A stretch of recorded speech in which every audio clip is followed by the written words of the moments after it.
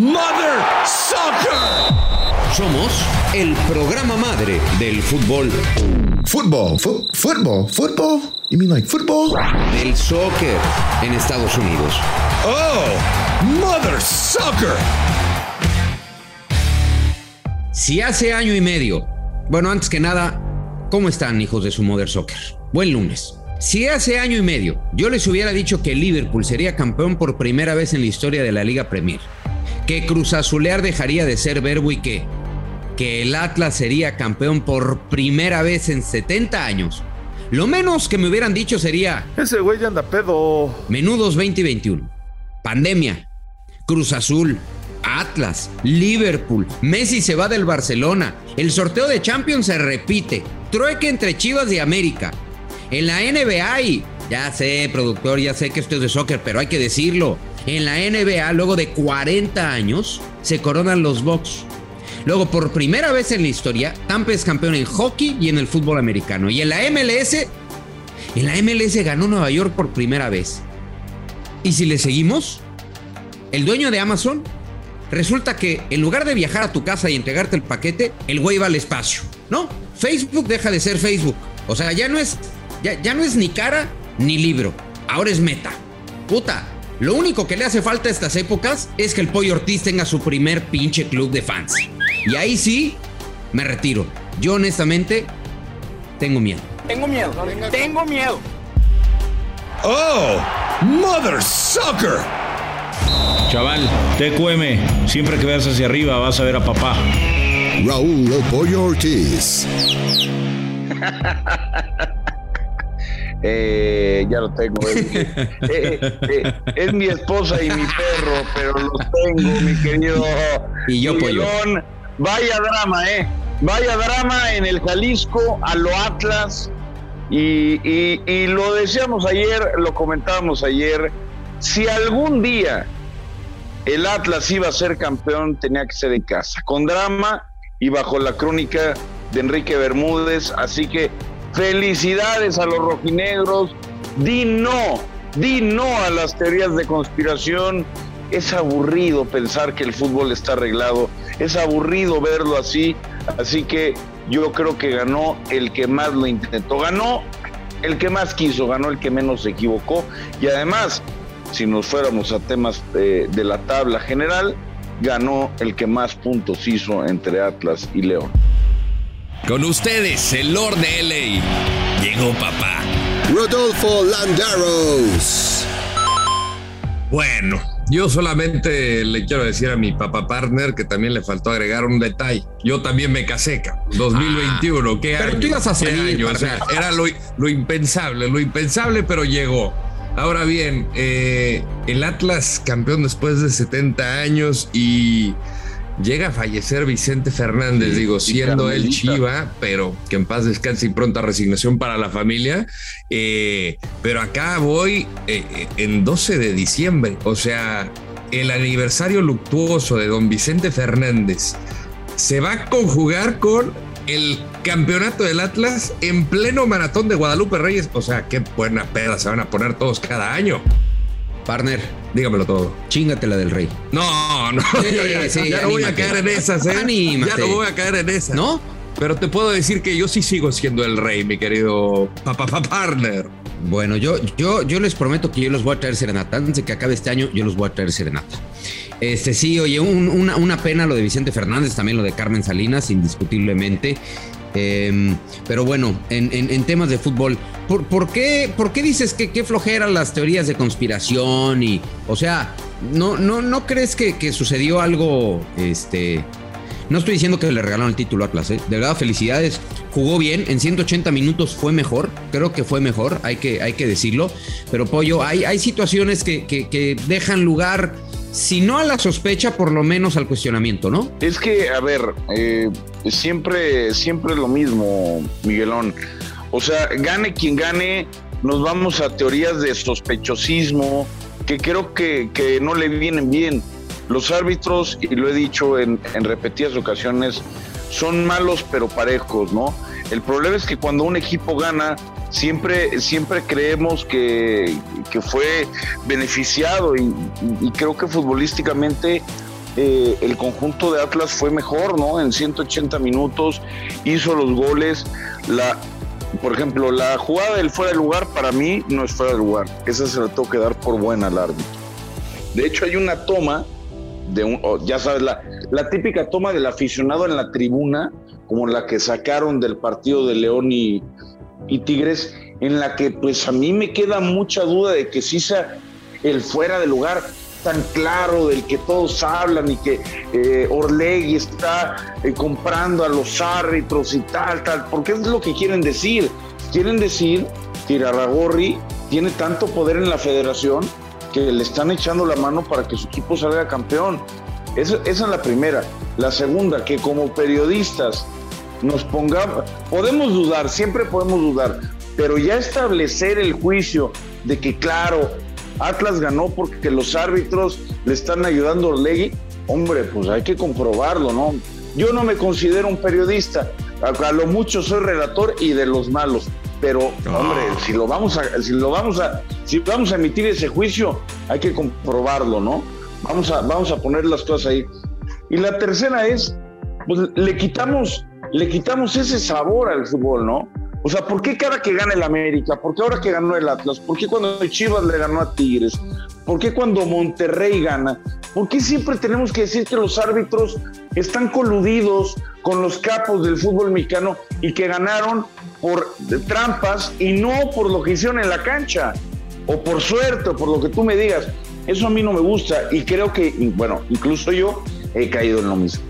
Bueno, al final, mira, siempre va a existir teorías de conspiración, sobre todo en el fútbol mexicano, y seguramente va a existir esto alrededor del mundo, es lo normal. Yo en lo futbolístico me quedo con lo del Atlas, porque Diego Coca no cambió su estilo. Teníamos la interrogante, ¿qué Atlas vamos a ver yéndose abajo en el marcador del partido de ida? Y pues Diego Coca creo que no mantuvo la calma, ¿no? Era el fútbol pragmático, ordenado atrás y ver estos latigazos, a ver cómo pueda resolver Quiñones y Furch. A mí donde sí dije, ay, será una de esas noches, cuando veo el trazo largo de Camilo Vargas y que la llega a superar Quiñones por encima de Cota, se estampa en el pasto, y luego la de Saldívar, dices, ay, el espíritu del pollo se le metió a Saldívar. Ahí decía, esta no va a entrar para el Atlas. Y yo ahí creo que empecé a, sin ser aficionado del rojinegro, a sufrir, pero dije, es el ADN de este equipo que cómo está acostumbrado a sufrir, y al final hablábamos de merecimientos, ¿no? Y yo creo que no hay justicia en el fútbol, sinceramente no creo, pero cuando eres capaz de meter y atajar más que el adversario, ahí se le puede dar el merecimiento. Camilo las atajó y los demás la metieron, así es que para mí Atlas es justo vencedor. Reitero, no creo en la justicia, pero fue el que mejor méritos hizo para llevarse el título. A ver, pero yo no estoy diciendo, y efectivamente, Pollo, lo tienes que comprobar, pero hay dudas que son razonables, ¿no? Hay dudas que son razonables. Y aparte hay hechos que son contundentes y que tampoco los vamos a obviar, tampoco los vamos a eliminar del análisis, porque nadie va a negar el penal frente a Monterrey, absolutamente nadie. Nadie va a negar lo sucedido con Dineno, que ayer muy molesto cuando yo ponía un tuit sobre, de verdad es la única toma que hay sobre el penal, sobre el posible penal con León. Utilizaron la toma más lejana posible. O sea, yo lo que digo es, vamos a darle transparencia. Yo sé que la revisaron, entiendo que el VAR la revisó, pero si el VAR la revisó con esa toma, yo tengo evidentemente no iba a tener elementos. Yo tengo una duda y creo que es legítima. ¿Alguno de nosotros sabemos si nada más lo que se ve en televisión es lo que revisa? O sea, ¿son todas las tomas disponibles que tiene el VAR? No. Porque a lo mejor ellos tienen una toma mucho más clara, tanto de la jugada del jugador de León que cae derribado, que se ve muy lejos, como del fuera del lugar. Para mí es mucho más dudosa esa falta dentro del área. No, claro, que la jugada del fuera del lugar. Pero también digo, yo no, es un choque de que los dos van correteando la pelota y se tropiezan. Yo no sé si eso... Oye, es que a lo mejor no hay penal. Yo lo que digo es, puede ser que no haya penal, Lo único que digo es, enséñenla, muéstrenla, ¿no? O sea, a lo mejor la gente del VAR, yo no estoy diciendo que la decisión fue equivocada. Yo lo que estoy, y puede ser que la gente del VAR haya tenido otra toma. Lo que yo establezco es, démosle más claridad, ponme otra toma para poder generar un criterio, ¿no? ¿Tú crees que Arturo Bricio debería? ¿Has visto? En Sudamérica pasó en la Copa América a la que te tocó ir, Miguel. Sí. Al otro día se filtraban los audios, ¿no? De qué pasaba en el campo de Maracaná y en el campo de tal y en el campo de tal. Hombre, para evitar el sospechosismo, abran la cajita negra y demuestren en esas jugadas puntuales cómo actuó el VAR. ¿Qué dijo el VAR? ¿Cómo lo mandaron llamar? ¿Cuál fue la decisión, la plática que tuvieron para llegar a X decisión? Porque si no, pues nos tienen a todos especulando y al final la decisión del VAR fue correcta. Y eso es lo que yo decía, ¿no? Que vas a exhortar un poquito más de transparencia y de un ambiente limpio en un gremio que siempre es severamente criticado. Yo lo que digo es, ¿qué tanto? A ver, ayer platicando con un histórico del fútbol mexicano como lo es el emperador Claudio Suárez, nosotros en Estados Unidos tuvimos una sola toma, la de TUDN, que fue el que transmitió el partido. Él lo vio por TV Azteca y me dijo que había más tomas. Entonces, no sé si esto fue por cuestión de televisoras o demás, pero me dice el emperador que él vio otras tomas y que ahí sí parecía que sí estaba adelantado. Entonces, nosotros como audiencia acá en Estados Unidos, yo me quedo con una toma, para mí sí era, pero no había elementos contundentes para revertir la decisión original. Entonces, vas a eso, ¿no? Porque al final, cuando viene regresando Aldo Rocha, al momento del toque, la toma que nos toca está inclinada y no te da un ángulo perfecto o claro para decirle al árbitro, sabes que la tienes que quitar el gol. O sea, eso parte. Ahora, yo lo que digo, y tiene razón, porque incluso Raúl Orbañanos en el chat decía que había otra toma que Azteca, ¿no? Que Televisión Azteca sí había puesto. Yo no estoy diciendo que TUDN no la quiso poner. Yo lo que estoy diciendo es que nosotros no la tuvimos aquí en Estados Unidos, solamente vimos esa toma. Y que en esa toma se la tienes que dar por buena al árbitro porque la imagen no es contundente. Hay que recordar a la gente que el VAR necesita, como en todas las repeticiones instantáneas de todos los deportes, la imagen necesita ser contundente para revertir lo que el árbitro en el campo ya señaló. Y esta imagen no era contundente. Pero bueno, no me quiero centrar en el VAR, no me quiero centrar en este mundo de la sospecha, pero sí, Pollo, tenemos que admitir que hay dudas que son razonables y que estas son... No, claro que la duda es razonable. Hombre. Y siempre va a existir, Lo único que a mí no me gustaría es que recordemos este título del Atlas como el título robado, ¿no? Porque uno se mete a redes sociales y ve aficionados, ve compañeros de medios de comunicación, ve la plática que se da alrededor de de las diferentes mesas de análisis. Dices, ¿cómo? O sea, no le vamos a dar mérito a un equipo que tardó 70 años en ganar, no le vamos a dar mérito a Camilo que atajó los penales, brutal. A Furch que a la hora buena volvió a anotar, que por cierto, yo no sé, y lo dejo ahí sobre la mesa, si Furch haya hecho el gol más importante en la historia del Atlas. ¿Cómo? Y que a lo mejor es considerado el jugador más importante en la historia del Atlas, ¿eh? No digo que el mejor, pero sí a lo mejor el más importante por este gol que acaba de hacer. No hables tus mierdas. ¿Vienes bien, Pollo? ¿Vienes bien? Sí, no, yo lo escucho medio tocado al pollito, ¿eh? ¿Qué desayunaste, güey? Tuvimos un fin de semana de excesos, es lo único que te puedo decir. No, se ve, y se ve que traes la resaca muy, pero muy perrona, ¿eh? No, a ver, vamos a ponerlo, fíjate, y mira lo que son las cosas. ¿Cómo llegó Julio Furch al Atlas? ¿Enojado? Sí. Julio Furch no quería ir al Atlas. Qué bueno que fue, hombre, ya, se acabó. Pero, ¿cómo te puede cambiar la vida? Julio Furch no quería salir de Santos y llegó al Atlas enojado y luego se lesionó. Y se lesionó. Exacto, pero no, Pollo, hay muchos jugadores que han sido muy importantes en la historia del Atlas, como para decir que Furch por un penal es el hombre más importante. O sea, lo mismo vale el penal. Pero apareció. Por eso, pero... En el torneo fue el máximo anotador del equipo. Hoy. Dio un montón de asistencias. En las eliminatorias directas anotó en todas. Hizo el gol último, el último penal. Con suerte. ¿Y Camilo? Igual. ¿Y Camilo? ¿Y Rocha? No, está bien. Camilo también sensacional. Bueno. Bueno, Está bien, no estoy diciendo que no sean importantes. Lo único que estoy diciendo es, para mí, el jugador más importante de este equipo, el más determinante, el de mayor liderazgo, fue Furch, el emperador del gol. Hizo el gol clave y para mí, así, con lo poquito que me van a decir que yo sé de la historia del Atlas, es el jugador más importante de su historia. O sea, rompió la sequía y fue determinante en el momento clave. ¿O quién más? ¿Quién es más importante que Furch para el Atlas? Bueno, hay muchos. Híjole, o sea, nos podemos remontar a varios, ¿no? O sea, yo creo que podrías agregar ahí también hasta Dani Osorno. Pero ¿por qué él va a ser más importante? No digo que sea mejor, ¿eh? O sea, el Danny Boy, Cepeda, el Misionero, todos ellos pudieron haber sido mejores jugadores, pero más determinantes, más importantes, pues bueno, no para mí fue más determinante Camilo, para mí. Ah, bueno, ahí está, es en una la buena temporada. respuesta. Ahora, o sea, para mí, o sea, si nos vamos a esta temporada, creo que lo mismo vale el propio Camilo, que y mira que Aldo Rocha no tuvo una liguilla espectacular, pero si hay un jugador, es para mí incluso candidatazo al MVP si se otorgara al equipo, tendría que ser Aldo Rocha. Es el motor de no me ladres, pollo. Tampoco te enojes, güey. No me ladres. Sí, el tico Edwin Cubero, el que marcó el gol 51. Sí, claro. Nuestro productor también, Rafa Márquez.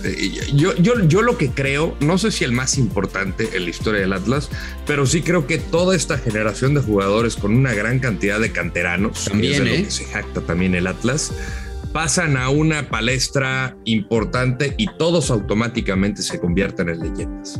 Por lo que han logrado, por lo que han sufrido, por lo que representa una sequía de 70 años, el de haber llegado a una final ahí en el 99, no poderla ganar de forma dramática contra Toluca, pero en la manera en cómo fue dándose las cosas, yo creo que sí, aquí todos automáticamente pasan como a un panteón de los grandes.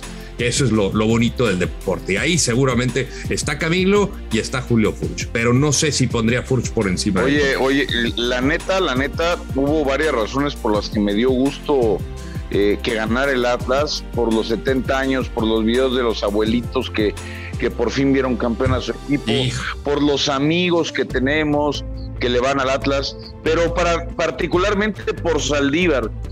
Imagínate que gana León con la falla de Saldívar. Es que se tiene que fugar de Guadalajara, se tiene que ir a jugar a Timbuktu, porque tuvo la jugada más fácil en la historia de las finales y la perdonó. O sea, yo creo que ninguno de nosotros podía creer lo que había fallado Saldívar. Bueno, yo te digo sí, o sea, impresionante esa falla, fue brutal. Y te digo una cosa, hubiera sido catastrófica para su carrera, ¿eh? Uno nunca sabe cómo se repone anímicamente, pero hubiera sido un golpe durísimo en lo anímico para Saldívar. Y ¿sabes qué? Qué bueno que logró el penal, qué bueno que logró ejecutar el penal, que lo metió. Y felicidades al Atlas. Al final, repito, hay dudas que son razonables, pero razonable también es decir que este equipo jugó muy bien en los 180 minutos, que fue segundo general, que utilizó un montón de canteranos, que se defendió muy bien. Y honestamente, si hablamos de uno de los jugadores más importantes de ayer, tendremos que mencionar a los dos porteros, ¿no? En el caso de Camilo, pero también Cota saca dos. Claro. Verdaderamente espectacular. Es más, creo que una es el disparo de Saldívar, la que saca una mano, que iba al ángulo. Exacto. Es espeluznante lo que hace Nota. Felicidades a Grupo Orlegui, porque no es... Quiñones Anangonó. Felicidades a Grupo Orlegui, también a Pepe Riestra. No era una tarea sencilla sacar campeón al Atlas, de veras. Yo, como decía en la editorial, si yo les hubiera dicho que el campeón iba a ser el Atlas, me hubieran dicho que dejara los solventes, ¿no? Lo mínimo indispensable. Pero nos han sorprendido gratamente. Ahora, no le quiero jugar al genio. Ustedes saben, Pollo, partner, pues que soy un tipo muy humilde, ¿no? Que soy un tipo que normalmente baja la cabeza, pero sí les quiero decir que gracias a el Money Line, su servidor hizo la apuesta más gorda de todas en el torneo. La más gorda la tengo yo. Tranquilo, Ned. Piensa en la Biblia. El Money Line aquí en Mother's. Me asustas con eso. No, me asustas con eso de que bajas la cabeza y que no. Y te la voy a dar, Rodo, te la voy a dar. Toma asiento y escucha la apuesta de Miguel Gurbitz, por favor. 700 veces te he dicho que no interrumpas, pollo. Venga, gurusillo. The Money Line Show. Que caigan los verdes. Luis Silva. Hola, ¿cómo les va, señores? Oye, Miguel, pues quiero que me platiques cuál pegaste, porque los demás... Qué cosa tan triste, ¿eh? Qué cosa tan triste. A ver, Rodo, Pollo, ambos anotan en la final de vuelta. Sas, Nanais, posteriormente Joshua, León Pues sí pegó, güey. Oye, León... Vamos a anotar en los penales. Yo le pegué. No, ahí sí, bueno. Oye, con asterisco le pegaste. Joshua dijo, León Salió campeón. alburero, el gurusillo. Ambos anotan y over de 2.5 goles este domingo. Les hemos fallado. Bueno, fallaron ustedes, yo no. No. Por eso quiero que... ¿Tú sí le diste? No, la verdad es que no. O sea, Fueron un desastre, gurusillo. O sea, nada más me voy y esto volvió, digamos, al slum de bateo. pues es que también se dice y no pasa nada. O sea, seríamos unos habladores y después te tachan de hablador si dices que pegas todo. O sea, también fallamos, no pasa nada. Hay que reconocer cuando se gana, claro. Y en la derrota, pues también admitirlo y ya. Así son las apuestas deportivas, así es el deporte y es lo bonito que vamos a tener revancha. Pero no pegaron ni una. Y después allá en Estados Unidos en la MLS, la final Portland contra New York City. Todos se fueron con Portland. Pues nada, en cero nos fuimos este fin de semana. Increíblemente. Sí, yo fallé. Yo sí iba con Portland. Pues estuvo cerca, ¿no? Los penales. Podemos hablar de ejecución. Aparte de una manera muy dramática, ¿no? Sí, llega en el último ese empate segundo. 1-1 en el último segundo y ya los penales, pues igual que de la Liga MX, ya eran para cualquiera. Y ahora, yo sí pensaba que León iba a mojar en esta final de vuelta. Eso sí me sorprendió. O sea, sí estábamos hablando de una de las mejores defensas del torneo, pero yo dije, Es que de todas maneras, portería, Atlas va a encontrar. O sea, la neta, muy mal el León. Esa es la... O sea, renunció al estilo que lo llevó hasta la final. No renunció a su estilo, más bien yo creo que Atlas limitó lo que pudo haber hecho el equipo de Holland a la ofensiva. Oye, gurusillo, entonces fueron un desastre, ¿va? Fueron un desastre. Con lo único que me quedo es que a veces dicen que para ganarle al casino hay que pensar como el casino. Y Pollo, me llamó mucho la atención que el ambos anotan, pagaban más 110, es decir, te doblaban el monto de tu apuesta y te pagaban un poquito más. Y el ambos no anotan, pagaban menos 134, es decir, todos veíamos pues un partido parecido al de la ida o que mínimo iba a ser ese ambos anotan mínimo el 1-1 este domingo, y el casino pues digamos estaba intuyendo que no iban a marcar los 2 goles en este juego. Es que ya también están arreglados con Orley y los del casino están ya medio que sí, sabían. También. Oye, van a decir eso. Hay nada más que entender, los momios no los pone cada casino. O sea, en Estados Unidos y todos los casinos aquí en México compran el algoritmo, ¿no? La empresa que pone el algoritmo. Compran los algoritmos. Son muy pocas empresas en el mundo, están en Europa. Y son como 3 empresas más o menos las que tú puedes contratar, que te dan los momios con base en estadísticas, en análisis, pero hay que decir las cosas como son. O sea, no es que los casinos más famosos de México pues pongan los momios a su antojo, simplemente es lo que les mandan de Europa y tan así es como se maneja, pero ya se veía venir, de acuerdo a lo que esperaba el casino, que ambos equipos no iban a anotar en la final de vuelta. Oigan, pues yo les se las voy a refrescar a todos, gurusillo. Pon atención a lo que hicimos antes de arrancar la liguilla para que te mofes de esta bola de cero experiencia de apostadores. Iba a decir otra cosa. No. A ver, venga. El iluso del pollo nos dieron $100, ¿no? El Money Line nos ofreció $100 para apostar a cada integrante. El iluso del pollo le metió 100 al América. O sea, ese güey perdió de volada, ¿no? Y pagaba más 200. Más 250. Vale, Berta, la vida. Bueno, Fernando Ceballos. No sé si me dio risa o me dio ternura. Le metió 50 a Chivas y le metió 50 a León. Se quedó cerca. Joshua Maya le metió 25 a Rayados porque pagaban 900. Le metió 50 al América. Ojo. Y le metió 25 al Atlas. 25 al Atlas. Y su servidor le metió 30 al América, 50 a Tigres y 20 al Atlas, papá. Así que aquí está su pachucote. Don Joshua Maya, mi Dios Maya, y su servilleta, nos acabamos de embolsar. Bueno, pagábamos 700. ¿Cómo ves, Luisillo? Bien, pues te felicito, la verdad, porque desde que salieron los momios, cuando se definen los lugares para la liguilla, el Atlas le valió gorro al Casino que haya quedado en segundo lugar de la tabla general. Sí. Pagaba más 700, o sea, primero estuvo León, los dos equipos regios, el América, y después el Atlas, o sea, les valió gorro que quedaran en segundo puesto de la tabla general y lo ponían más 700, así que pues felicidades para ti, todos los que le pegaron a la apuesta del Atlas. Obviamente tengo gratos sentimientos de todos los videos que estamos viendo en redes sociales, de los viejitos celebrando los títulos, pero pues también felicidades a todos los apostadores que le pegaron. Bien ahí, eso me incluye a mí, a ustedes no. Partner, tú estabas apostándole, pero a otra, sí. A una nueva vida. Es correcto. Porque estabas en tu luna de miel.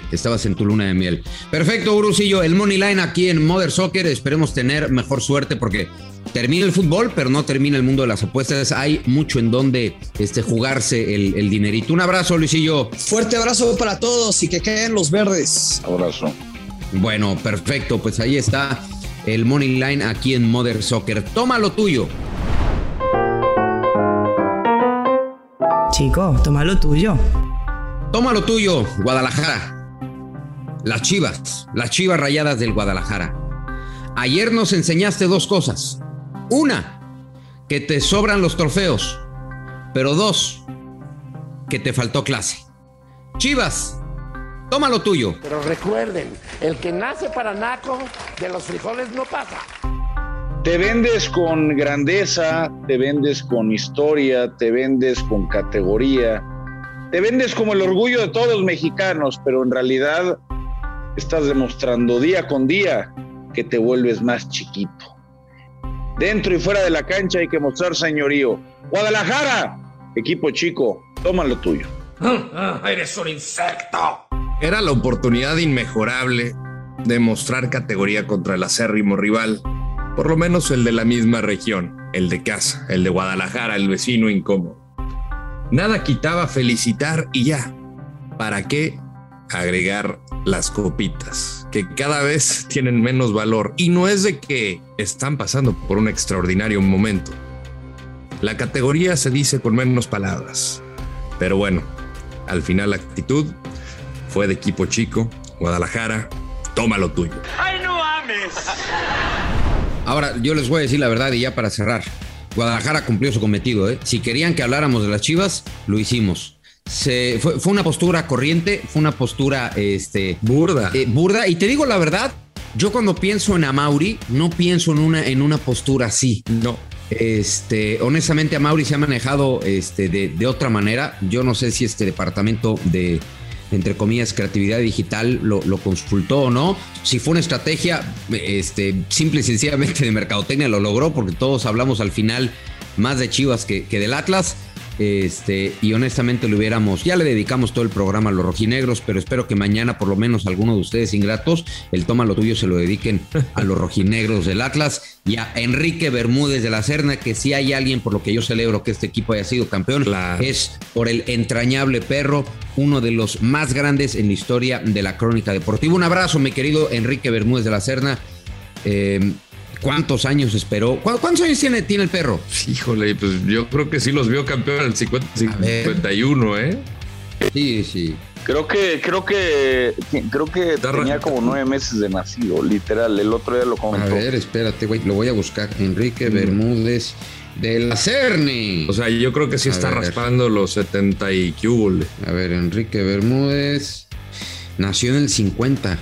Efectivamente, tiene 71 años. Meses tiene 71 años. No. O sea, ya había nacido cuando salió campeón, ¿no? Sí, vamos a ser honestos. Es el primer título que celebra Enrique Bermúdez de la Serna y le mando un abrazo enorme. También el Ágala, ¿no? Pedro Antonio Flores. Hugo Salcedo también es rojinegro. ¿Qué otros? No de closet, así. David Medrano.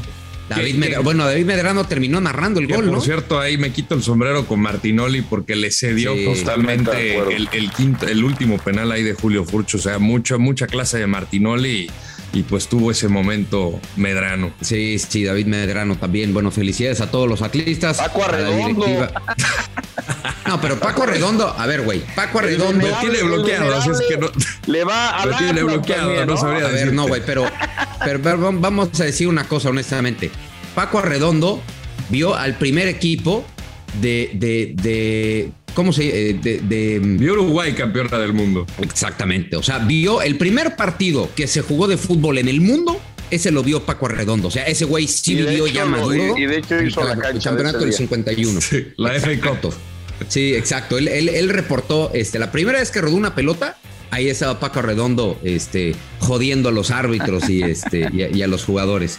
Bueno, pues un abrazo, hijos de su Mother Soccer. Que tengan una buena semana. Igualmente, partner, pollito, hijos de su Mother Soccer. Buen inicio de semana. Felicidades al Atlas, que lo disfrute mucho. ¿Qué 2021? Abrazo para todos y lo que son las cosas. Chivas quería llamar la atención. Bueno, pues ahora que anuncian a Paulo Irizar, vamos a ver las respuestas que le dan. Ya, pollo, ya, ahora sí. Oye, güey, pollo. Una última. Sí. Yo sí estoy en tu club de fans, güey. Yo sí. Güey, te quiero mucho. Adiós. Cara. Aquí vives. Yo también te quiero. Adiós.